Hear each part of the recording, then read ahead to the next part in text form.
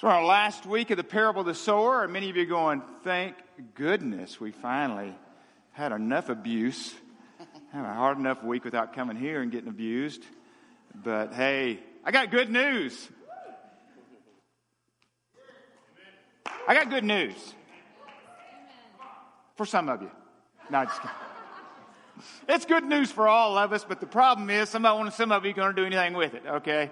That's the problem, right? It's good news for everybody. It's good news for everybody. But it's what you do with it. It's how you measure it. If I understand Jesus, listen, he says,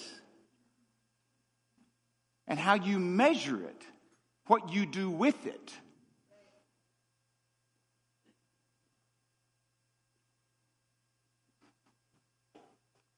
I'm excited about this morning.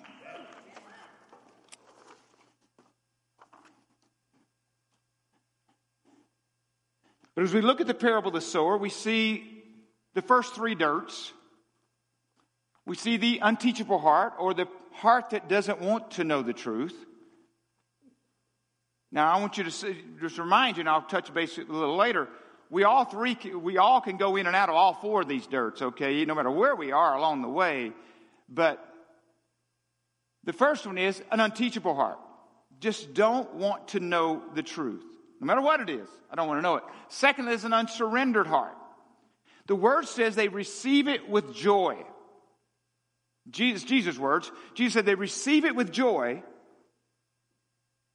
But then the trials of life and persecution come along and it withers and dies. Matter of fact, when the roots go down, it hits the hard surface almost immediately. So it's just shallow soil. The third, which is probably the biggest challenge for many, the church in America and as Christians, is the unfaithful heart. The other two we kind of know, okay, unsurrendered heart, they kind of go, receive it with joy, but then I'm out of it. I really don't know where I am. I really don't care. I've kind of become indifferent. The unteachable heart really didn't care anyway. Their heart is hard. But number three, it's a little different because I believe number three has maybe potentially for sure had a relationship with Christ. But it gets very, very fuzzy, right? And Jesus uses the term here, thorns. The thorns come along and choke it out.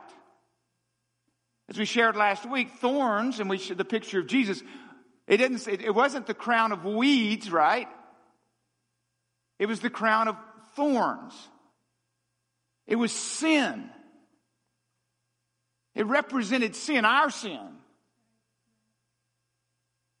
So when Jesus says in dirt number 3, the unfaithful heart, he's saying the thorns of life, not just simple distractions. All the distractions of life, I follow Jesus, sometimes I don't. I'm pretty busy, No, that's not what he's saying.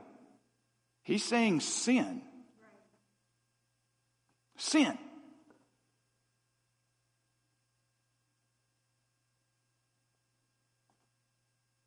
Things that may have even been good and right, you've allowed to become wrong.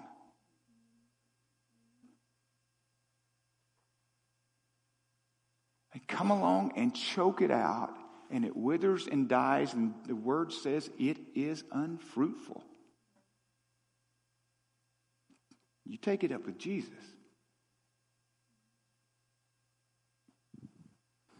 You said there was going to be good news. Let's go. We're going to read out of the Message this morning. Some of you have read out of the Message. I do a lot of my devotional time out of the Message. I just like it a little better. It's a paraphrase Eugene Peterson wrote many, many years ago. But I like today, as we conclude this series, if you will, to read out of this, because I think maybe it helps some of you a little more. I don't know. And you can look at it, and it's in Matthew, Mark, Luke, and Luke. All the story is there, but I'm going to read it out of the Message this morning. Here we go. We're going to go 14 through 20 at this point. The farmer plants the word. Some people are like the seed that falls on the hardened soil on the ground. No sooner do they hear the word than Satan snatches away what has been planted in them. And some are like the seed that lands in the gravel, When they first hear the word, they respond with great enthusiasm, but there is such shallow soil of character that when the emotions wear off, that was interesting. So when the emotions wear off and some difficulty arrives, there's nothing to show for it. The seed cast in the weeds, or thorns, is literally what the translation there represents the ones who hear the kingdom news, but are overwhelmed with worries about all the things they have to do and all the things they want to get.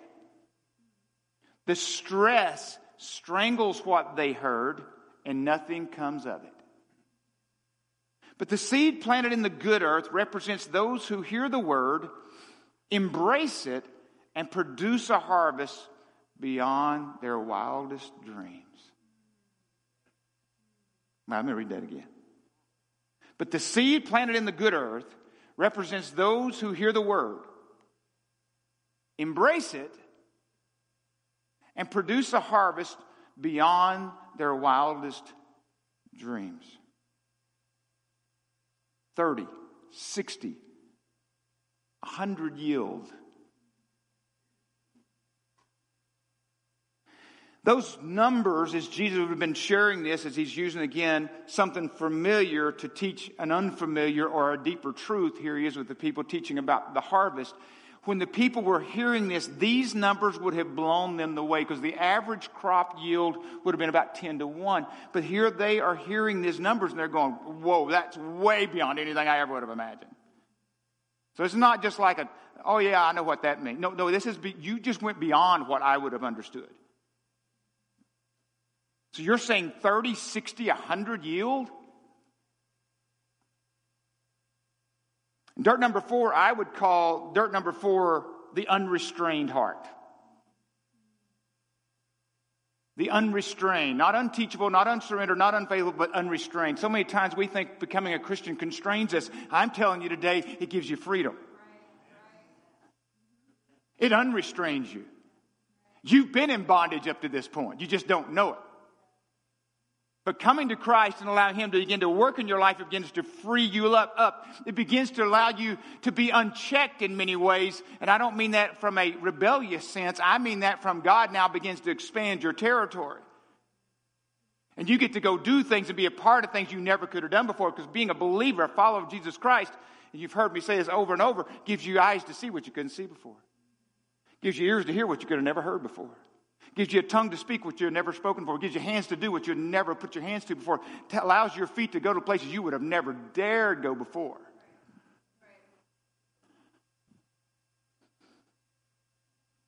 To be born again by the Spirit.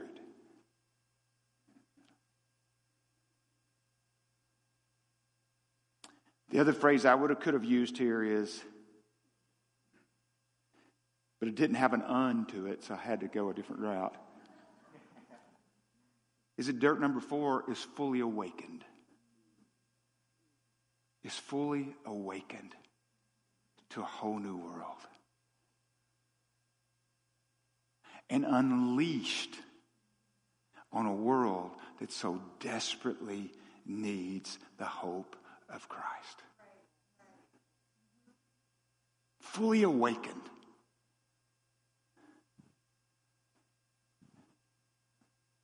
So where does this fall in our 5 C's? I'm sure this is a burning question for you. Right? I'm not goofball enough to believe you've been thinking about that, but guess who has been? Jesus. No, John, just me.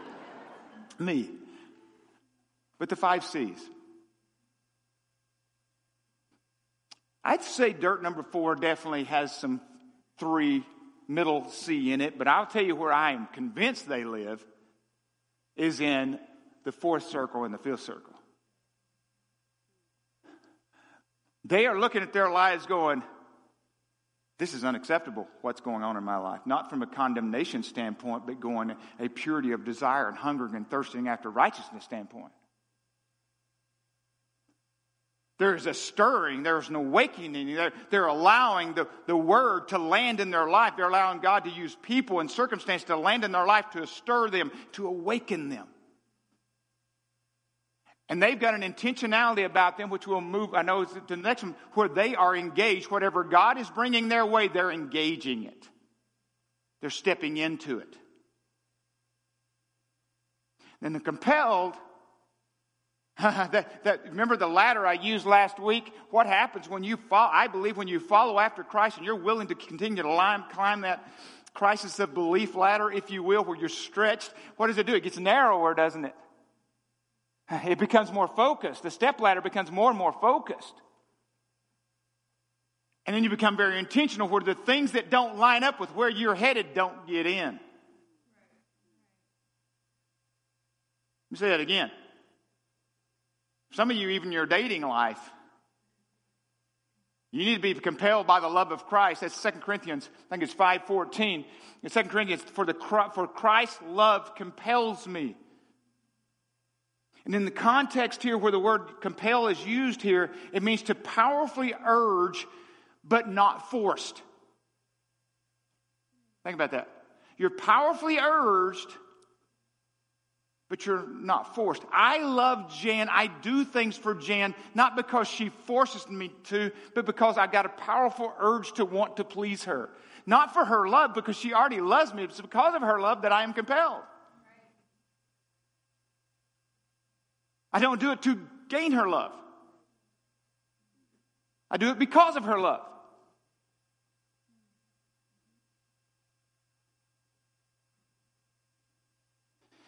That this love is so immense, it demands a response as complete and radical as His love for us, even though we can never reach that level because He is who He is. But it should cause us to want to love Him. That means we love others because of His love for us. Go back to the 5C. Where did it go? And God begins to stir this holy discontent in you. That you've got to make a difference in this world. You've got to do something.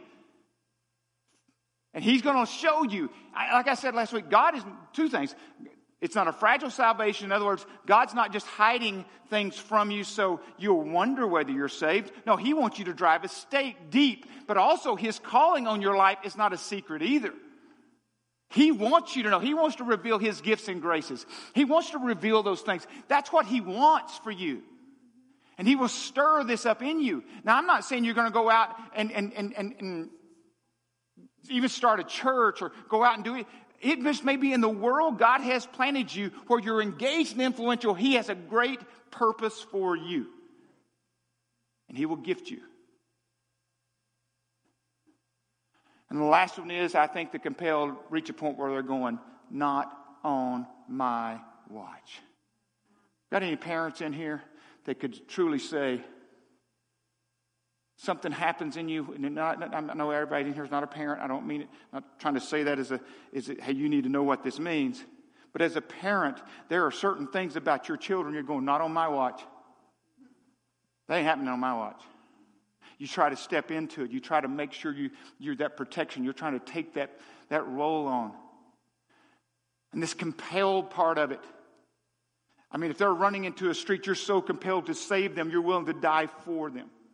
To throw them out of the way to take the hit. If they're sick, and some of you have had children who are sick, and some who have even died, you would have put yourself in that place if you could have. You just would have.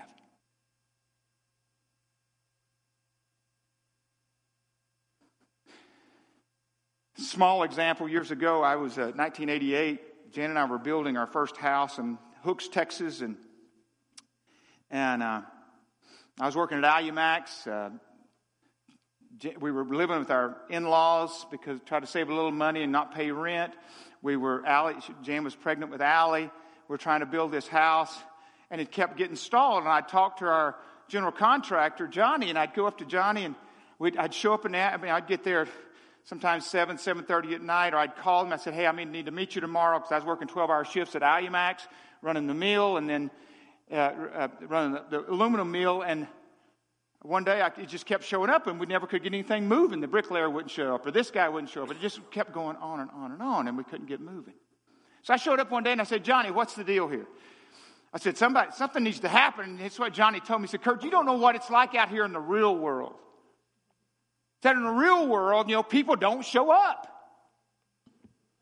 You can ask them and they just don't show up. This is just the real world. You don't know what that's like. And I said, you know what, Johnny? In the real world where I live, at IMAX and other places I worked, at Texas Instruments, if you don't show up, you get fired. Johnny, you're fired. And I fired him right there on the spot.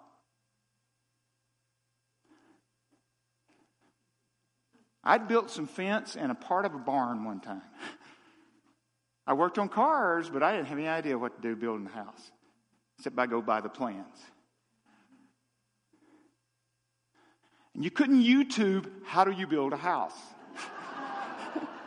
And you couldn't get on Angie's List and try to hire the right people.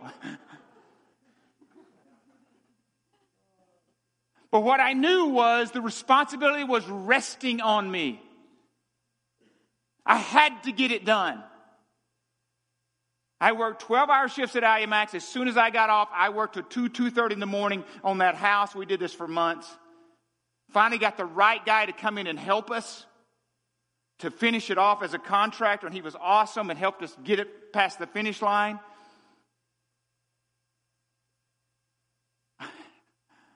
All I knew was I was not going to let my family down. What I knew was what was at stake. And what I knew was that responsibility was resting on me to step into it. And so I grasped it and ran with it. Well, what I'm going to do today is maybe share with you, hopefully briefly, that I believe that this church is on my watch. And what I believe is at stake. I just want to share with you how I think it works in the real world. I'm not going to fire any of you. Thought about it, but because I've been fired enough over the last 7 years. Pastor, we just can't go there anymore. You've disappointed us. When do I get to write that email?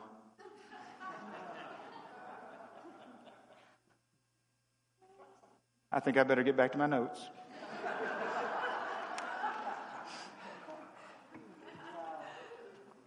Yeah, that disappointment goes both ways. Just want you to know. Okay, I'll shut up. Jan's back there cringing. Please don't say anybody's name.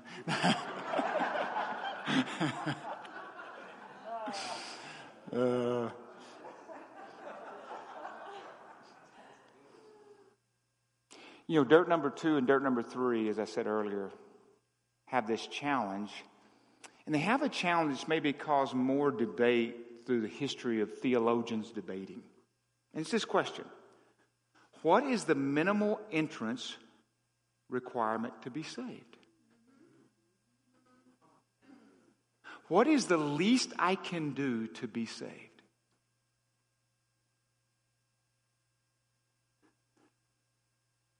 Seems to be the wrong question. Kind of like me asking Jan, what is the minimal requirement for me to be married to you? Right? You'd say, well, you're an idiot for asking that. And you know why? Because I would be.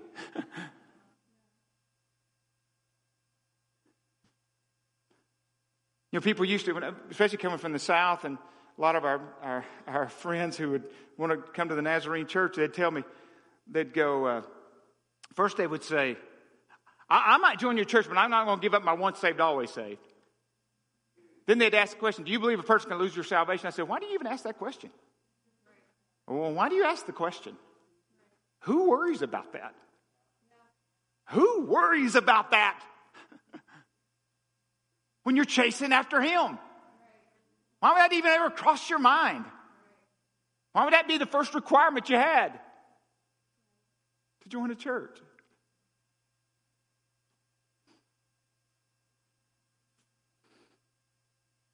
It's like people telling me they can live together and know exactly what it means to be married. And I just want to laugh. No, because you can walk out any time. Or the worst, no, not the worst one, that's the worst one. But the other one is people tell me, we're just going to get a dog to kind of see how it is to raise kids. Are you kidding me? I know people who've taken the dogs back. You can't do that with your kid. You're stuck. And matter of fact, you can have a dog die. Oh yeah, that's right, Jeff. I hate that. You can have a dog die and talk about it kindly and just go get another one. It's not the same. And I know you love your dogs. God bless you. But it ain't the same. It's just not the same. Attending church on occasion, nodding towards God, and saying it's the same thing as somebody who's full-blown follower of Jesus Christ, it's not the same. You need to be all in. Is this making any sense? Is it good news? You go, well, no. I love what Dallas Willard says. It says in The Right Question. He said, many people think of Jesus as our Savior, as the one who will get us into heaven. So the question often is, have I accepted Jesus as my Savior? But we never ask the question, have I accepted Him as my teacher?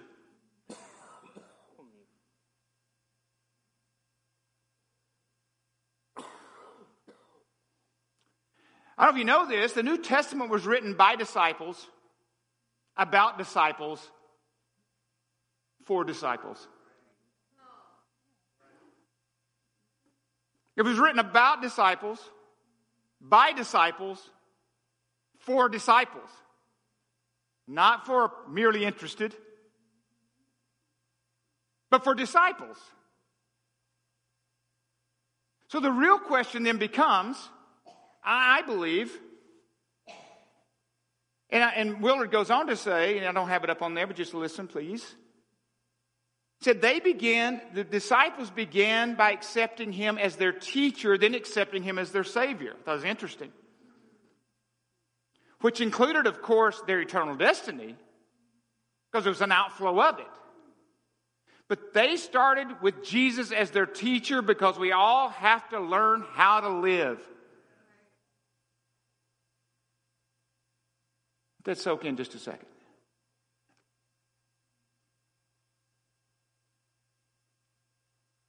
Obviously, He is our Savior. And don't hear what I'm not saying this morning. He is the way, the truth, and the life, and no one comes to the Father but through Him. But Jesus says, if you love me, you'll do what I ask. He says, come follow me. If you had only the Bible to follow, you know how many different ways people get saved in the New Testament? It's pretty amazing. Oh yeah, it's Jesus, ultimately. But how? If you only had the Bible to use.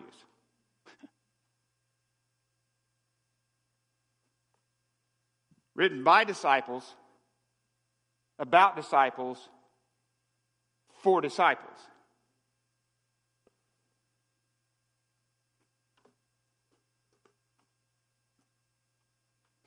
Mark 4:24, we've been reading over the last many weeks, Jesus says, listen. If you have ears to hear, hear. The way you hear it, the way you measure it, is how you respond to it, is how it works in your life. I'm going to say this, God is not measuring it for you. You are measuring it for you. Yeah, He is sovereign, but He gives us free will. It's that tension we talk about. It's both. It's what you do with it. Luke 8:15, and this is writing this about the same teaching of Jesus. Luke writes it this way, but the seed on good soil stands for those with a noble and good heart, who hear the word, retain it, And by persevering, produce a crop. By persevering, produce a crop. I don't have the slide up here, so you can do with it what you wish. I'm going to give you 3 thoughts I have around this. And you're saying, I thought we were at the end of the message. Well, we're not. But hopefully this will help.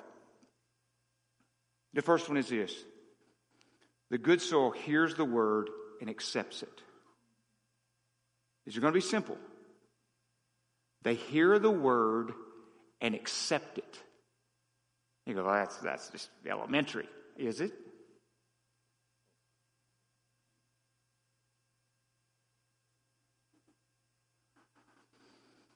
The interpretation in the Greek for this is that not only does the good soil hear the word and grasp what it has to say, but it literally means they keep on hearing it.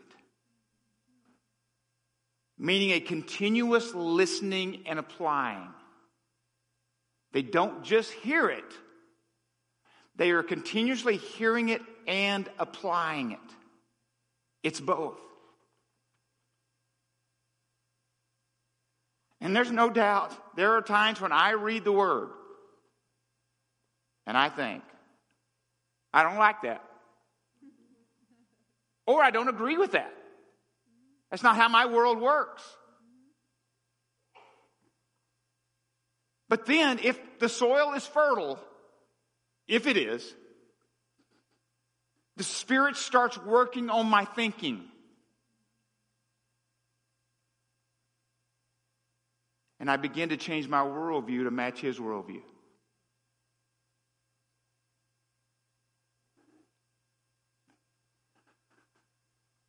I know for myself over the years,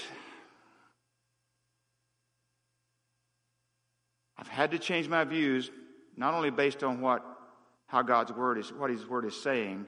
I had to base it on that, not on what I want it to say. We all come to the table with preconceived ideas. But we've got to allow the Spirit to tell us and show us, what does it say? Then I have a choice at that point to do what? Accept it. Because a lot of times you hear it. Oh, a lot of times you hear it. You know it. You know it. It's convicting. You know it in that moment. But there is a difference between hearing it and accepting it. And applying it. Those are different. Some of you think because you were stirred that God made you aware of something, that's the same thing as applying it. It's like me collecting all those Hank Haney golf training videos that I get every day, and I keep putting it in a file. I've never looked at one of them to teach me anything, but I keep getting them because I think that it'll make me a great golfer. I got them over here in this little file on my Gmail, just in case someday I want to apply it. I'll have it.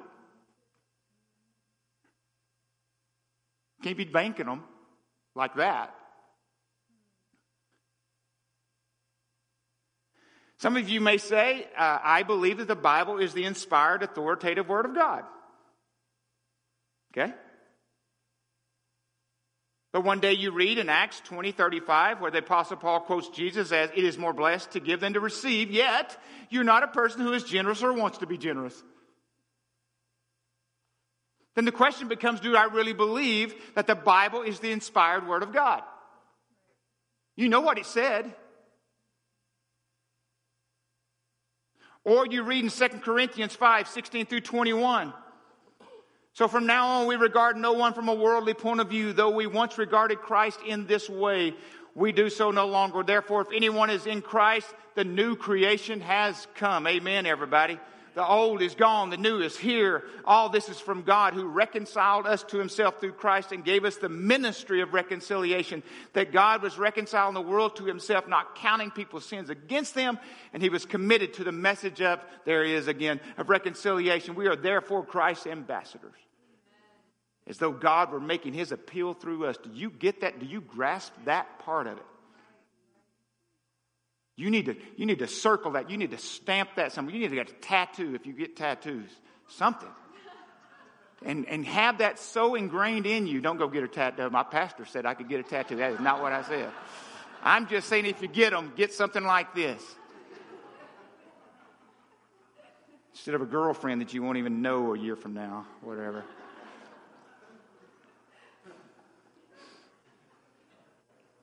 It ain't going to look good later on, just so you know. I mean, you can get all the tattoos you want. I don't care. Just don't tell me the story behind them. Okay. I need to stop again. Okay. We implore you. Think about that. I'm begging you. I think implore is like, if there was any way I could think of another word that would mean more to this, like I'm trying to drag you into this, I would try to think it up, but I don't know what it is. Implore is about as best I can do. On Christ's behalf, be reconciled to God. God made him who had no sin to be sin for us so that in him we might become the righteousness of God. Let me say this to you. If I read that passage of Scripture, that we are a chosen people who've been given the ministry of reconciliation, but I have people in my life that I have refused to go get reconciled to.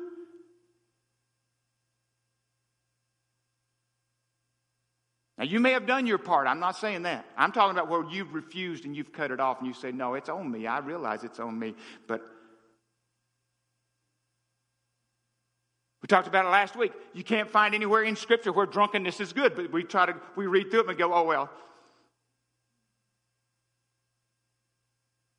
I mean, there's just different things. And I work through it too. I want to read it and apply it.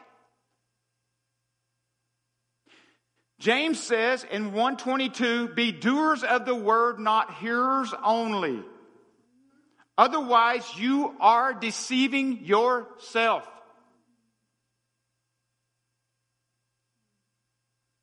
A new creation. Are you different or do you still look the same? When was the last time you sacrificed yourself for the good of others and nobody else knew about it? You got no recognition for it. Because of who you are and what God is making you. The second one is, they embrace it wholeheartedly. The good soil embraces the word wholeheartedly. Think about embrace. The translation, just to hug it. Man, have you ever thought about that? Have you seen somebody that you haven't seen in a long time, and man, you just love them, man, you just hug them, you embrace them, and you do it wholeheartedly? That's what it's talking about. Wholeheartedly means choosing a path. And through all the trials and everything else, you persevere. You stay with it wholeheartedly. And if we're honest, at times, even the most faithful followers of Christ, our lives are a blended response to God. Right? I mean, mine is. Maybe I'm the only one here admitting this, or maybe I'm the only one that happens. There are times I have a little bit of an unteachable, hard-headed heart.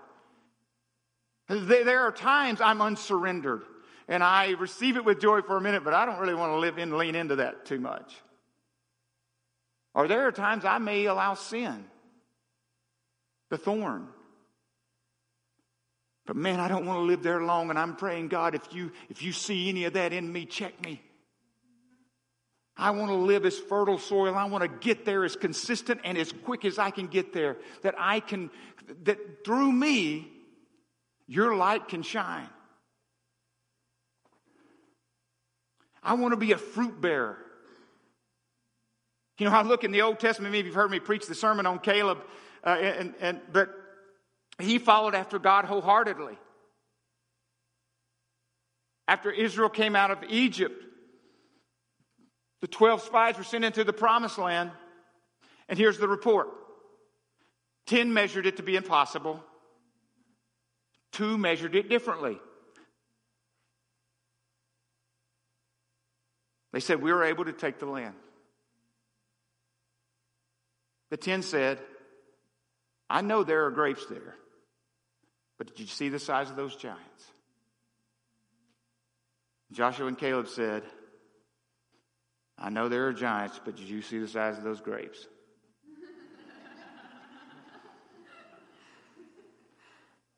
both sides measured it differently, right? The way you measure it is the way that you're going to use it. And Caleb, 45 years later, says, give me my mountain. He said, I have the same vigor today as I had 45 years ago when you stuck me with those knuckleheads. Give me my mountains, and not just any mountains. I want the mountains where the giants are. When you follow God wholeheartedly, Paul says in Philippians 3:13, but one thing I do, forgetting what is behind me and straining towards what is ahead, I press on to the goal to win the prize for which God has called me heavenward in Christ Jesus. Paul was determined to do one thing and one thing only, follow after Christ wholeheartedly. And the third one is bear fruit. Bear fruit. And Jesus Christ not only exemplified the fruit of the Holy Spirit, we look at in Galatians 2:21, you can go back and see where he exemplified every one of them. But he made it possible for us to do it through the power of the Holy Spirit.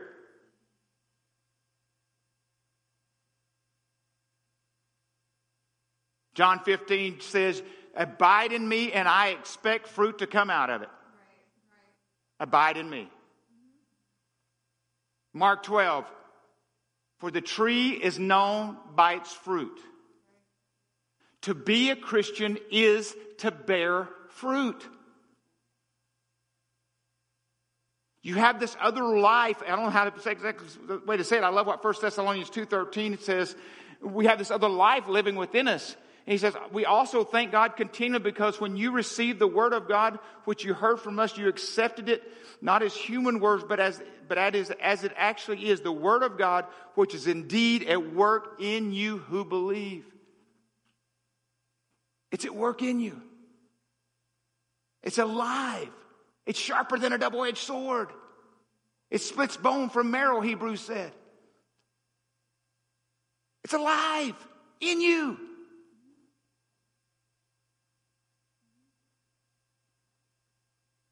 And it wants to multiply.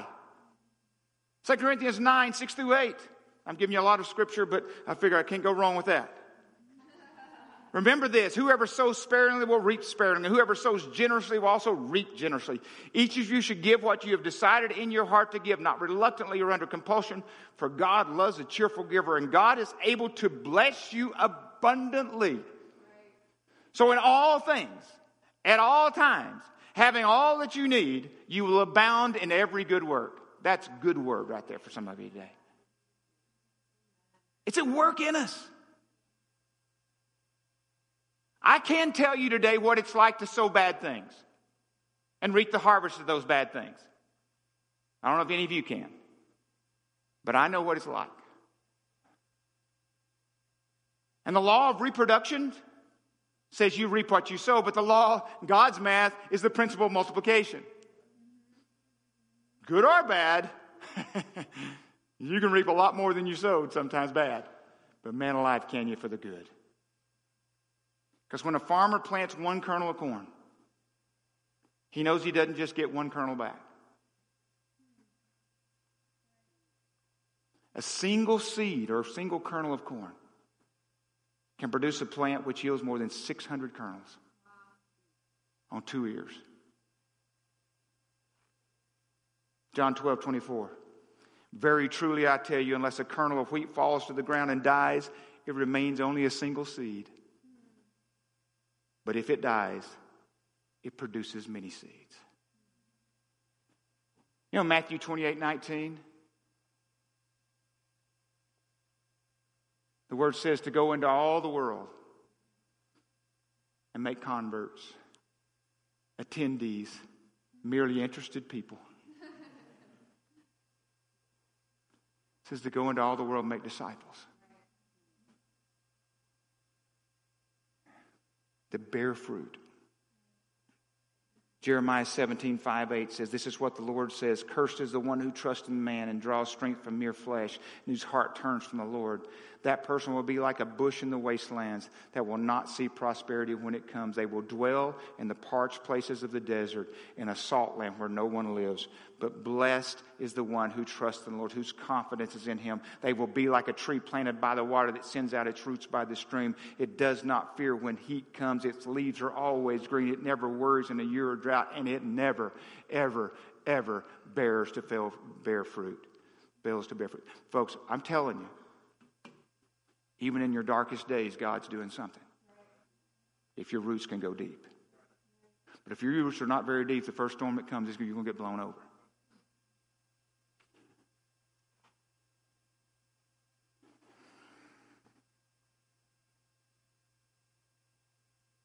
I wish there was some way today. I've done the best I know how to say to you that there's so much more than just trying to figure out how you get to heaven.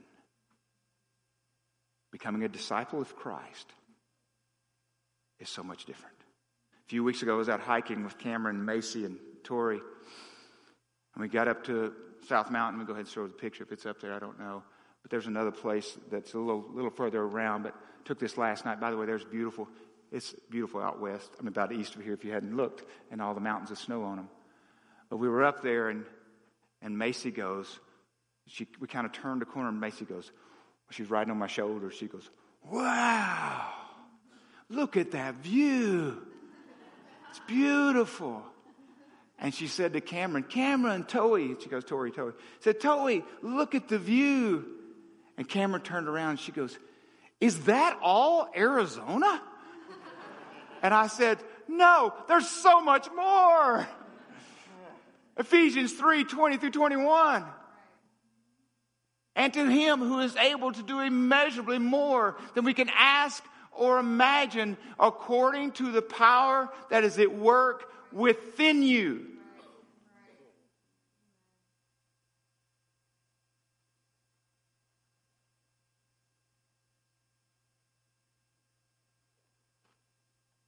Craig Rochelle says your brain cannot comprehend what God is capable of doing through you.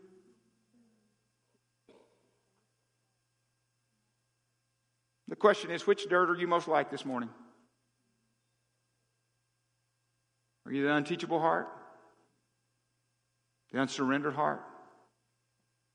The unfaithful heart? Or the unrestrained and fully awakened heart? I believe this long before you're aware of it. I know it happened in my life. God is up to something in your life. He's moving circumstances or people or the word. He's drawing you. He's wooing you. I can't do it. Only he can do it. But he's up to something. I think he's up to every person on the face of this earth. He's wooing in some way.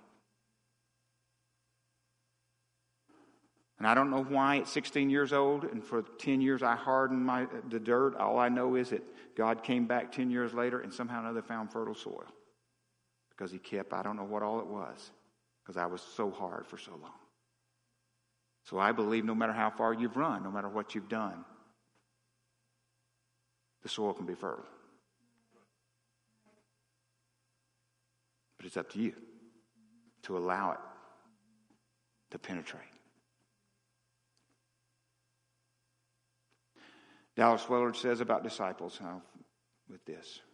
Josiah, you guys can come on up as we close. Disciples are those who have been so ravished with Christ that others want to be like them. We call that around here influencers. Uncommon.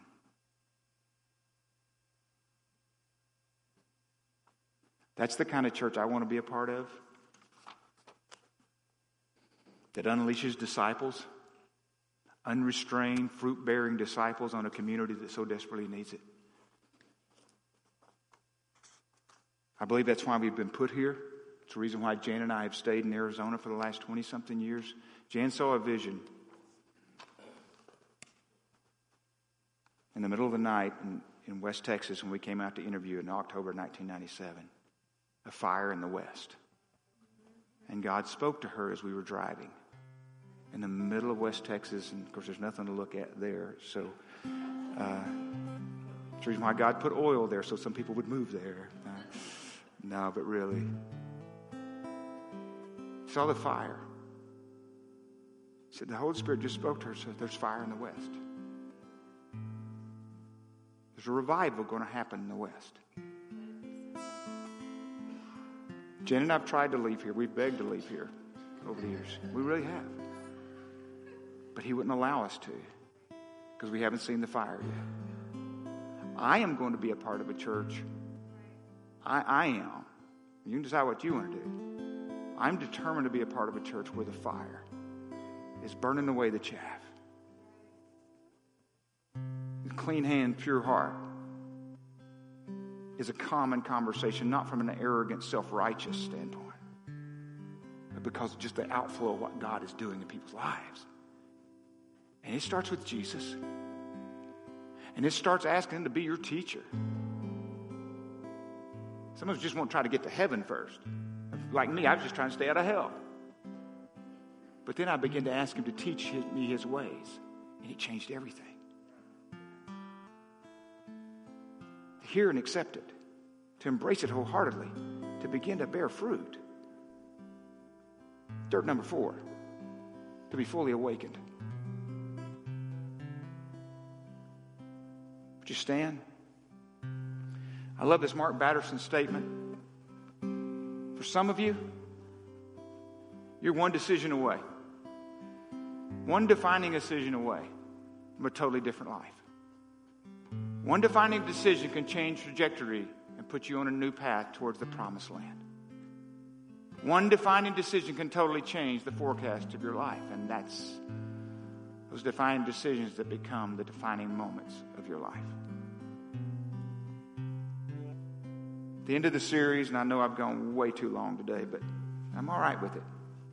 I'm just all right with it.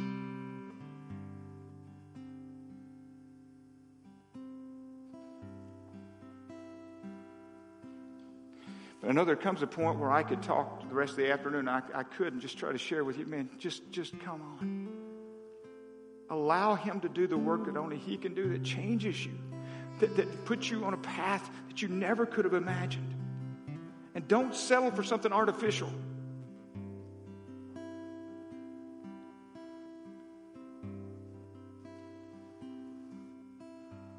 That only he can do what only he can do.